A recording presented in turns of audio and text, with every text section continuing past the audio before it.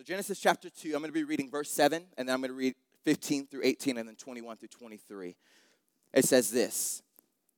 Then the Lord God formed the man. And this is about Adam. To give some context to this story, it's about Adam and how God, he created the heavens and the earth in chapter 1. We all know that. He created the heavens, the earth, the sky, every living creature. But this is chapter 2, and this is more about Adam's story. So this what it says in verse 7. Then the Lord God formed the man out of the dust from the ground and breathed the breath of life into his nostrils.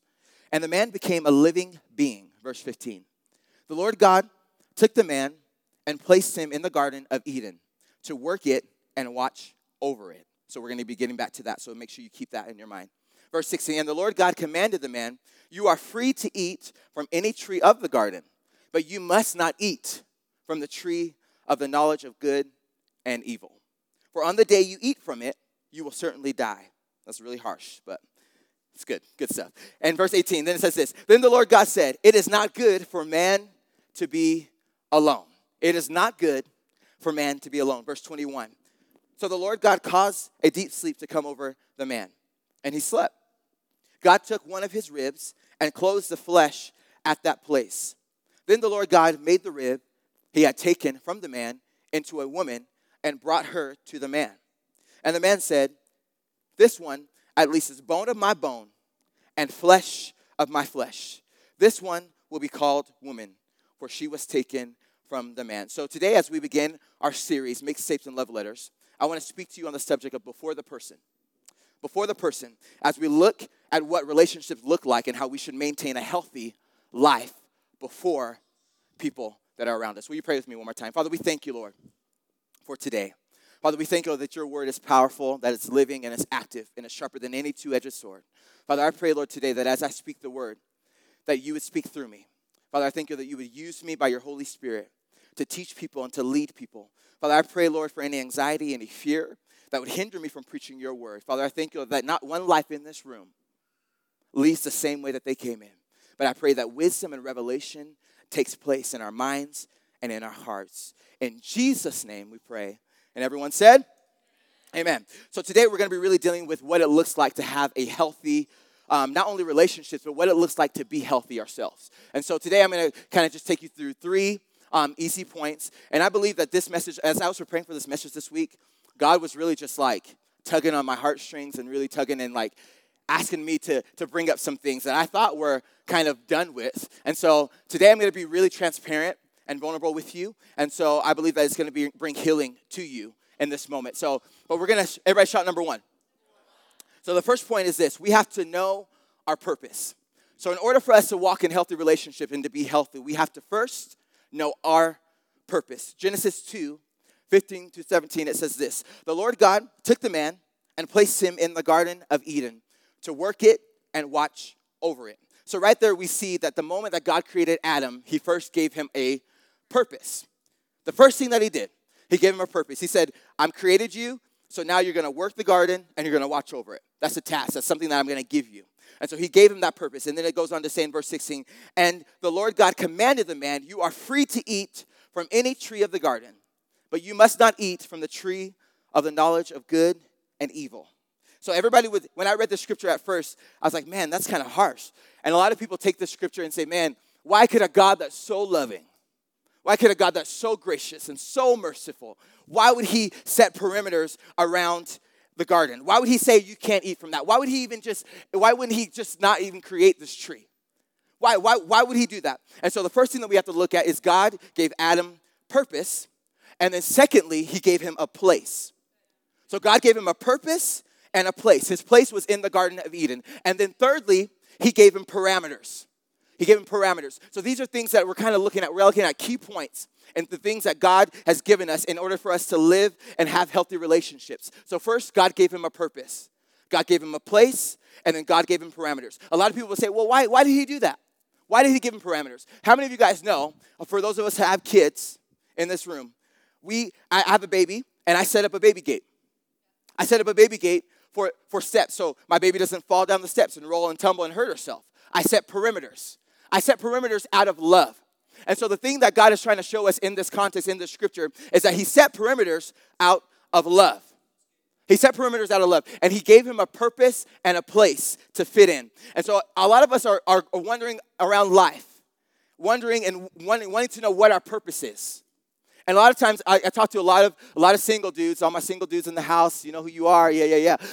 So I talk to a lot of my guys, a lot of my guy friends, and they're always like, man, I really want a relationship. And the first thing I ask them, I always say this: do you know your purpose? Do you know your purpose in life? Do you know what God has called you to? Because a lot of times we're trying to find relationships around us in order to fit into our purpose. But how many of you guys know that God is the only one that can give you purpose? God is the only one that can give you the purpose and the place that you need. And so a lot of us are wanting a spouse or wanting that relationship, and we want to find purpose through somebody else instead of God. But the first thing I love that God did in Adam's life is that he gave him a purpose and a place to fit in.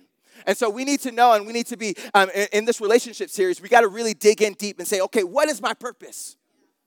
What is my purpose? In order to have healthy relationships, in order for me to be healthy, and it doesn't matter if you're single, it doesn't matter if you're married, it doesn't matter what stage of life you're in, we all need to know our purpose. Because some of us have been married for 35 years and we forgot our purpose. Come on, I'm preaching really good this morning. Some of us have been married for so long that we've forgotten our purpose. And it is up to us to realize and seek God and say, Lord, what is my purpose? I know that you have a purpose and a plan for my life. What is my purpose? Where is my place? And Lord, show me my parameters. Because that's where God moves. He moves in purpose, he moves in a place, and he moves in parameters. And so I love it. The scripture, when God said, God took the man and placed him in the garden. He gave him a place. You have a place. God has called you to this place. Whether that's the well, whether that's Salt Lake City, God has called you to this place. And so you have to be confident in your place. You have to be confident in that. So the Lord God took the man and placed him in the Garden of Eden to work it and watch over it. So he gave him a purpose. How many of you guys know that if I honestly think, I'm like, man, well, why didn't God just let him just roam around? How many of you guys know if we didn't have any rules to anything, if I just let my child just roam around the house and do whatever she wanted, she would eventually get hurt. Or we would eventually do something that is not so good, right? So he gave him a purpose so that his hands would be fulfilled, so he would feel fulfilled. And a lot of us aren't operating in our God-given purpose. We're not operating in the thing that God has called us to. And so it's important that we know our purpose and our place when we have relationships. And God told me this. Yesterday, it was so good. I was like, man, that's really good. Thank you, Holy Spirit. Awesome. He said this. He said, when we know our purpose, we will be in our place. Knowing your purpose is an automatic result of being in your place. And then he goes on and says, so when we know our purpose, we will be in our place. And if we are in the right place, we will be provided for. And if we know who provides for us, then we will be confident in our purpose. I'm going to say that again. That's good. Let me say that again. When we know our purpose, we will be in our place. So when you know the purpose that God has called you to, you will be in the right place at the right time. If I didn't know my purpose and what God had called me to, I would not be on this stage today. But because I knew the purpose and what God was calling to, he gave me a place. He gave me a platform to preach the good news. So I knew my purpose. When we know our purpose, we will be in our place. And if we are in the right place, we will be provided for. And if we know who provides for us, then we will be confident in our purpose. You see, a lot of us, I started thinking about my relationship with my wife, and I started thinking about how it all started. And when we started talking, it was crazy because, like for me, I already knew my purpose. When we started talking years ago, we've been married for we'll be celebrating our 6-year anniversary June 30th. Come on. And we've been dating we've been like together, we've known each other for like 11 years, something like that. But we dated for about a year before that. And so I would always remember conversations on the phone. And we were long distance for the beginning, which was awesome. And we would just have these conversations on the phone. Thank God. Thank you, Lord, for that. And so we would have all these conversations. And our conversations wouldn't be like finding out what our purpose was. Our conversations would be so good because we would dream up. We would dream up things like, man, like she was going to school to be a school teacher, special education. She has a degree in that field. I was in Bible college at the time. And so we would just talk and dream of things. We would say, man, wouldn't it be awesome if we had School of the Arts one day? Wouldn't it be awesome if we did this? Every conversation that we had was driven by purpose. We weren't talking about random things and random situations. We were so focused on purpose. And we weren't sidetracked. That's what I love about it. We weren't sidetracked. See, a lot of people that are in relationships, we don't talk about purpose. We don't talk about what God has planned for us. A lot of it's like we're trying to figure out this and that. And that's a headache. That's frustration. And so I loved when we used to talk on the phone. It used to be like, man, we just dream up. Man, it would be awesome if we had a School of the Arts one day. It would be awesome if we did this. And I remember saying to her a long time ago, because I always I just love pastors' wives. Like, I always I don't know what it is. Like, I grew up just around pastors' wives. I'm like, they're so sweet and just so, I don't know what it is. I just love pastors' wives. It's awesome. And so I always used to be like, because she didn't see it back then. She was in church and stuff. I was like, man, babe, it would be awesome if you were like a pastor's wife. And she's like, no, that's never going to happen. I ain't doing that. That's never going to happen. I'm like, well, and here we are right here, sitting right here, pastor's wife right there. So, but we would always talk about these things, and we would dream up all these things, and it would be so awesome when we would talk on the phone because we knew our purpose. We weren't wasting time. And a lot of us are in relationships that we're wasting time, and they're not purposeful. They're not purpose-driven. And we have to be healthy, and we have to know our purpose. And so this is for all ages and spaces, whether you're single, whether you're married, whatever space you're in, whether you're divorced, it doesn't matter. We have to be healthy, and we have to first know our purpose. In order to have healthy relationships, if we want to walk this life out together, we have to know and we have to have our purpose. We have to be driven by purpose. This is something that I love talking about. I love talking about people's dreams and goals and their ambitions and knowing their purpose because I believe that God has designed each and every one of you in this room with a set of a purpose. He's designed you. He's equipped you with the purpose that you need. So I love that in the scripture where it says Adam, he gave him purpose. Everybody shout number 2. We should love continually. In order to have healthy relationships, we should learn to love continually. 1 Peter 4:8, it says this, but most important of all, whoa, awesome. But most important of all, continue to show deep love for each other. This is the most important thing of all. Paul is saying the most important thing that we could ever do and ever have when we have healthy relationships is to continue in love. The most important of all, continue to show deep love, not just a surface level love, deep love for one another. For love covers a multitude of sins. Love covers a multitude of sins. Love is continual choice daily. And I started thinking about this, and I started thinking about just my kids and my family, and how I could get up one morning.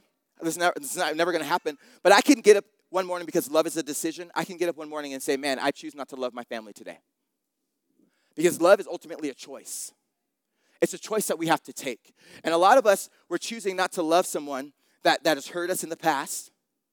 There's hurt, there's something that's gone on in the past, and we're holding on to it. We're choosing not to love them because of something that they've done to us. But in order for us to be healthy and have healthy relationships, we have to choose to love continually. It's a continual thing. It's a day-to-day action. I get up in the morning and I say, man, Lord, teach me how to love at a deeper level. Teach me how to love the people that are around me. Teach me how to love the people that hurt me. Teach me how to love the people that have wrongfully used me. Teach me how to love continually. It's an action. We have to choose to love continually. And so when I say we should love continually, it means it's in constant pursuit. We have to be in constant pursuit of love. Daily. It's a daily choice to love somebody. Even when they hurt you, even when they've done wrong to you, it's a daily decision to love. And so as we're starting this relationship series, I find it that it's important that we get this into our heart, that we know our purpose and that we continue to love, that we know the purpose that God has given us and we continue to love out of that purpose. Amen? So when it says love covers a multitude of sin, that literally means love covers all of our mistakes, all the wrongdoings that people have done to you. Love covers that. Love covers every single thing. When Jesus died on the cross, when people betrayed him and wronged him, he still loved them. And he said, Father, what? Forgive them, for they know not what they do. He chose to love them despite what they did to them. And this is hard. This is hard because some of us are harboring on things that we've had in the past. We're harboring on something that we haven't forgiven somebody for. And it's like, man, I want to love them, but I just don't know how. I don't know how to love them. I don't know if I can love them. But it says love deeply. It's a choice. It's a continual choice, day after day, to love. Come on.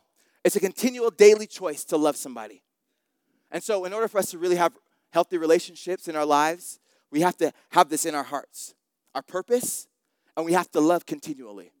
It is a choice. It's a choice that we have to do every step of the way, every day. And my last point is this. It's going to take a little longer because I believe that there's a story that I really want to tell that I believe that will really speak to all of us in this room. It's this. My last point is this. We should learn to forgive. We should learn to forgive. Ephesians 4:32, it says this. Be kind to each other, tenderhearted, forgiving one another, just as God through Christ has forgiven you. I'm going to read that one more time. Ephesians 4:32 says, be kind to each other, tenderhearted, forgiving one another. So like for me, I'm like, okay, I can be kind. That's easy. Tenderhearted, okay, I got it. But when it gets to forgiving, okay, I'm like, okay, wait. So I have to forgive no matter what that person said to me or did to me. I have to forgive him. Forgiving one another, just as God, through Christ, has forgiven you. And like I said earlier, I'm going to share this story because I believe that it will really speak to a lot of people in this room. And I don't share this story very often, but I believe that this morning, God was like, man, you got to share that story. You have to share it because I believe that it's going to be life-changing. So this is part of my testimony. When I was 13 years old, I was molested by a man. And this man is this guy I really looked up to, really cared about, and I admired, and all these things. And so I was molested at a young age, and I didn't know kind of what was going on. I was just like I was raised in church, but I just didn't know. I didn't know what was happening at the time. And so this guy was around constantly, all the time. And so when I was molested when I was 13, a couple years went by with this ongoing. This was still happening. And he ended up dying when I was 15 years old. And so he died just like it was sudden. It was a sudden death. And when he died, I was so hurt. I was so confused. I was frustrated. I was mad. I was bitter. I was angry. I had condemnation. I had guilt. I felt shame. I felt all these different things. And I was like, Lord, why? I started questioning. God, why? Lord, I've been in church my whole life. I've been doing these things my whole life. Why? Why me? Why me? Why did this happen? Why did this have to happen to me? And so I started just wrestling with all these things. When he died when I was 15, no one knew about it. No one knew. And so I kept this a secret. I kept this in the dark for years. So I kept it all the way from 13 all the way to 17. And some things happened in my life when I was 17 years old. And finally, I just broke down to my mom. I said, Mom, like this happened. I was molested by so-and-so and all this stuff. And it just all came out. It just all started coming out. And I just started feeling like just more anger and bitterness started coming up. I thought that I had dealt with a lot of it, but it still started coming up. So 17 is when I finally said and told everyone that was around me. I told my parents. I told a lot of people, and I started getting help. I started getting counseling because I was messed up. I was struggling with identity issues. I was struggling with so many things. And so 17 on to 21, I was just getting help, and I was getting counseling from my pastors and all these things, and just praying and constantly trying to get a hold of this thing of forgiveness. Because there was a lot of unforgiveness in me. There was a lot of hurt in me. There was a lot of shame. There was a lot of guilt. There was a lot of condemnation, and I didn't know how to forgive. I didn't know how to forgive, and let alone I'd only seen like forgiveness face to face. I'd seen it face to face where it said, "I forgive you," and we look and we talk about it and we hash it out. But I never had seen, man, how do I forgive somebody that's dead? How do I literally forgive somebody and get rid of this shame that I have? And he's dead. I can't speak to him. I can't see him in person, and so I carried this shame over my life for years and years. I don't have the band come up. I came over this shame, and I had all this shame and condemnation. And so for years and years, I started like seeking help and trying to get all this. I said, Lord, I want to forgive. I don't know how to forgive. I kept holding on to it. 21 went by. And then 22 went by. Still holding on to this unforgiveness. And so I was in Albuquerque at the time, and I had this mental breakdown. And I was volunteering. I was doing all I can in the church. I was serving. And then finally I talked to my pastors, and I'm like, look, I can't. I can't do it. I'm done fighting. I'm done. I can't do this anymore. I'm going to church every single Sunday. I'm volunteering at everything that I can. I'm trying to serve the best way that I know how, but I can't do this. There's nothing else happening in my heart and in my mind. I'm not getting free from this shame. I'm not getting free from this guilt. This weight has been on me constantly. This weight of unforgiveness, this weight and heaviness of bitterness is on me. And I was trying to pray and ask God. I was trying to do everything that I could to forgive. And so when I was 22 years old, I said, I'm done. I got to get away. So I went to this discipleship program in Kentucky in the middle of nowhere where you couldn't bring cell phones, you couldn't have anything, and it's where you get away with God for 7 months. I said, look, this is it. I have to because I have a call and I have a purpose on my life. I have a plan over my life, and I have to get rid. In order for me to walk into this plan that God has for me, I have to forgive this person. I knew it, but I didn't know how to do it. And so I went to this program. I used to get up at 4 a.m. every single day. Every single day, I'd get up at 4 a.m. and I'd read my Bible and I'd pray and I'd say, Lord, teach me, lead me, guide me, show me. Every single day for 6 months, I got up at 4 a.m. and nothing changed. Nothing changed. And I was like, Lord, where are you at? Where are you at? I've seen you work in other people's lives, but why aren't you working in my life? And I cried out to him every single day, and I'd be wrestling in my heart and in my mind, Lord, I want to forgive this person, but I don't know how to. I don't know how to forgive. You have to show me. And so I'd get up at 4 a.m. every single day, and I'd just pray. And I'd go on this prayer trail, and I would just pray and worship. I would do everything that I knew how to do. And month after month, 6 months into it, so this is about 3 weeks before you have to leave. It's about a 7-month program. And I'm like, Lord, I'm about to go back into the world. And I know I have a call on my life. But I don't hear you, I don't see you, I don't know you in this moment. I know that you're real. I felt your presence before. But in this moment, I don't feel you. I don't know who you are. And so I just started crying even more, and I started seeking God. And then one morning, I got up, and I started listening to this song. It's a song by Hillsong. And I just started worshiping, and I started praying. And it's the song called The Stand. And the words go like this: you stood before my failure. You carried the cross for my shame. My sin weighed upon your shoulders, my soul now to stand. And then it goes on to say this. And so it says, so I'll stand with arms high and heart abandoned in awe of the one who gave it all. I'll stand, my soul, Lord, to you surrender all I have is yours. And I started singing that song. And in that moment, I just started breaking down. Because he said, look at how you're standing. Look at your posture. And my arms were lifted. And I just started weeping. And I just started saying, Lord, I hear you. I feel you. I know your presence. I know you're here. And I just kept saying, I'll stand with arms high and heart abandoned in awe.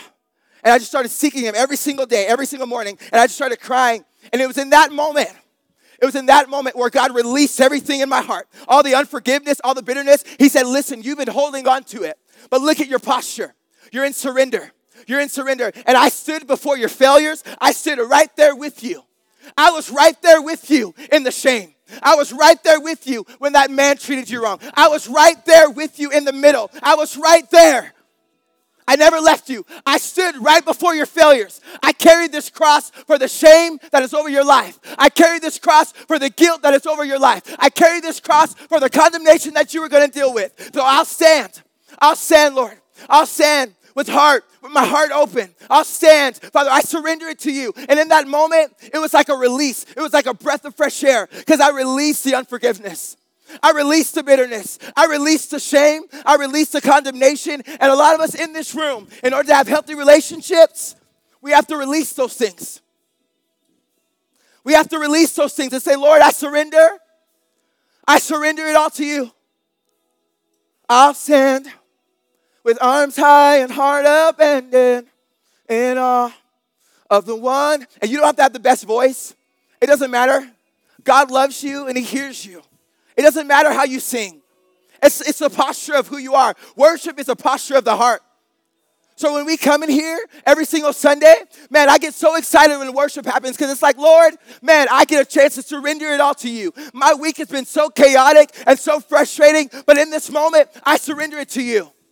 I'm going to forgive that person that done me wrong. I'm going to forgive the person that shamed me. I'm going to forgive the person that used me. I'm going to forgive them, and I'm going to lay it at your feet and say, Lord, I surrender. I surrender. I surrender it to you.